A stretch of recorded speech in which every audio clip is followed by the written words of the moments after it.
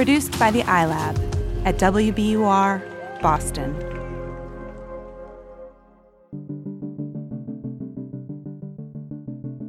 Welcome to Kind World. I'm Andrea Aswahe. The last couple of weeks, we've been sharing some of our favorite classic Kind World episodes with you on Fridays. Today, we've got another one for you. But this time, we're adding something new to the story, an update. Here's our 2014 story, A Second Mother to Me. I'm Michael Tamboni. I am 18 years old, and I'm from St. Louis, Missouri. In the 8th grade, my mom passed away. My friends' moms tell me that she liked to brag about me a lot. When she passed away, I had to move in with my dad. I love him to death, but he, sometimes he's kind of hard to talk to. She just look at us and then start tearing up and say, I can't believe this happened. I was not always comfortable talking about it, so I would kind of just sit alone and just think about it by myself. My name is Frances Schmitz. I am from St. Louis. Michael is a friend of my son, Vincent. When you lose your mom, and what was at the end of his 8th grade year, you have to do a lot of growing up. Those are also the very years that, on one hand, kids are always angry at their parents, and on the other hand, they're constantly leaning on you and going to you. They need you. And Michael, like any other young man at that point in time, needs his mom. I went to an all-boys Jesuit high school. Every year, my school would hold a mother-son mass and breakfast. We would go there early, dress up really nice, just go to mass, and then right afterwards, we'd all meet in the lunchroom for a breakfast. Everyone else was going to that, and if my mom was here, I'd definitely go to that too, so just skipped it the first couple of years. The whole point with the mother-son breakfast, they make everything about the relationship of a mother and a son and the kind of love and trust that goes with that. Junior year, my son and I were going once again. I had noticed Michael hadn't been to any of them, and Vincent was giving me the list of all the people who were going to be there, and I said, is Michael going to be there? And Vincent said, no, Mom, but he should be. I remember she called me, and she was saying if it wouldn't be too strange or too sad, she would love to take me to the mother-son mass and breakfast. I jumped on the idea. I got ready, dressed in a coat and tie, and she picked me up from my house. During the whole day at the mass and the breakfast and the games and fun that came afterwards, there was never a moment where he looked around and felt sorry for himself for not having Tracy with him, his mom. He just held himself with real dignity. They just talked about in the homily more about how much you should appreciate your mothers, just how you should be grateful for them and what they do. At the end, each of the boys was supposed to pull a rose out of the centerpieces and give them to their mother, and both Michael and Vincent handed me a rose. I then whispered over to Vincent, go around and get me a bouquet of flowers and meet me in the kitchen. We headed into the kitchen while everybody was getting coats and bags and things, and we put together a bouquet and just very quietly got in the car with it. I'm sure Michael just thought I liked roses. And as we were driving home, I said, let's go see your mom. And so we drove to the cemetery, and he was very quiet, kind of shocked. Vincent grabbed the bouquet of roses and handed them to Michael and said, this is for your mom. And we walked over to her grave. And we all were there and spent time with her. And then Vince and I stepped back to let Michael have some time with his mom. And that's it. People would always give their condolences and everything, but she took a proactive approach to basically be a second mother to me, and it just meant a lot to me, more than any other act that anyone has done before then.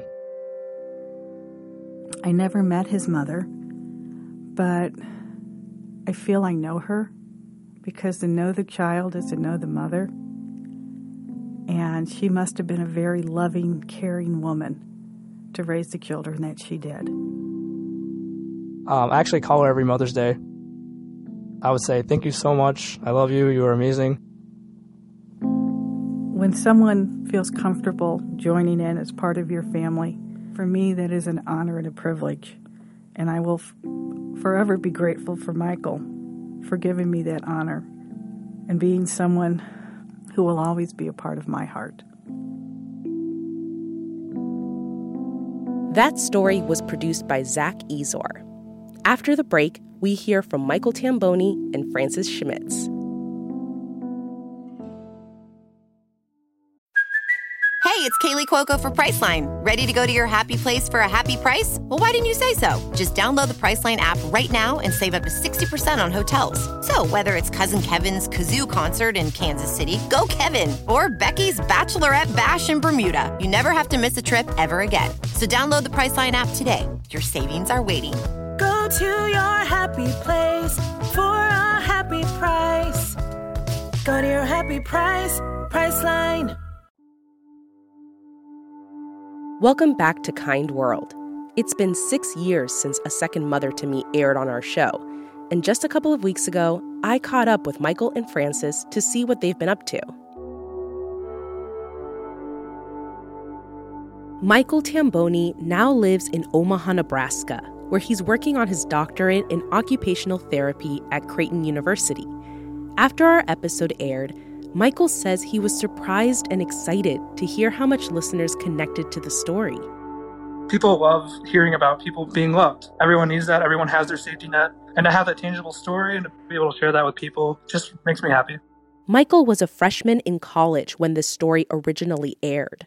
He says it helped his new friends understand his past a little better, people who would become part of his chosen family. He hopes the story illustrates the power of that kind of support system. Being able to find people that you can lean on, even if you're not being your best self, just because they love you. I think that's important. But just knowing that there'll always be people there to comfort you when you need it, and to love you. I don't know. It's just kind of helped me grow as a person through all these years. I've never felt alone, and that is something I'm very fortunate and lucky to have felt. Michael regularly returns to St. Louis to visit his family, and he always tries to see Francis Schmitz. Every time I'm back in town, I try to reach out. She reaches out too, and she loves to cook for me, which is one of my favorite things to eat, and to see her, obviously. She's just always been super kind. She really cares for me, and that's just been a constant thing. She's been a good role model in my life. Mother's Day isn't official until I've either seen or have heard from Michael. This is Francis. It's an honor being in his life, and I will never take for granted the way Michael shows his love and that he never forgets me. Just like any mom with any of her kids, you want to know how they're doing. You want to share in their good news and their accomplishments. You want to be there when it's not such good news and they need support. After our story aired, Francis says she was touched to hear Michael's words describing the positive effect she had on him, because she says he had an even bigger effect on her own life. Even though Francis is a mother of 4, she likes to say she's got 5 kids, including Michael.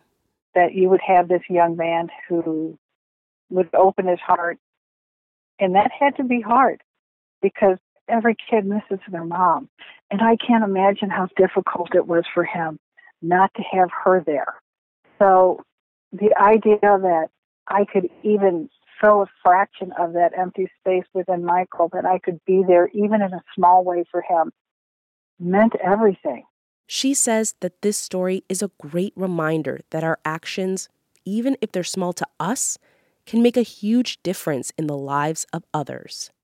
You just never know how you impact other people's lives. It was nice to know it was such a positive way. Michael became part of us, part of our family. And as a mom, you just never know. As a human being, you just never know what you do and how it ripples out into the universe. Thanks so much to Michael Tamboni and Francis Schmitz for chatting with me. And thank you so much for listening to this special bonus episode of Kind World. Our show is a production of WBUR, Boston's NPR station. Paul Vikis and Matt Reed do our sound design. Sophie Eisenberg is our WBUR fellow. Catherine Brewer is our managing producer and editor. And Iris Adler is our executive producer. I'm Andrea Asuaje, and my co-host is Yasmin Amer. We'll be back with a new episode of Kind World on Tuesday. See you then.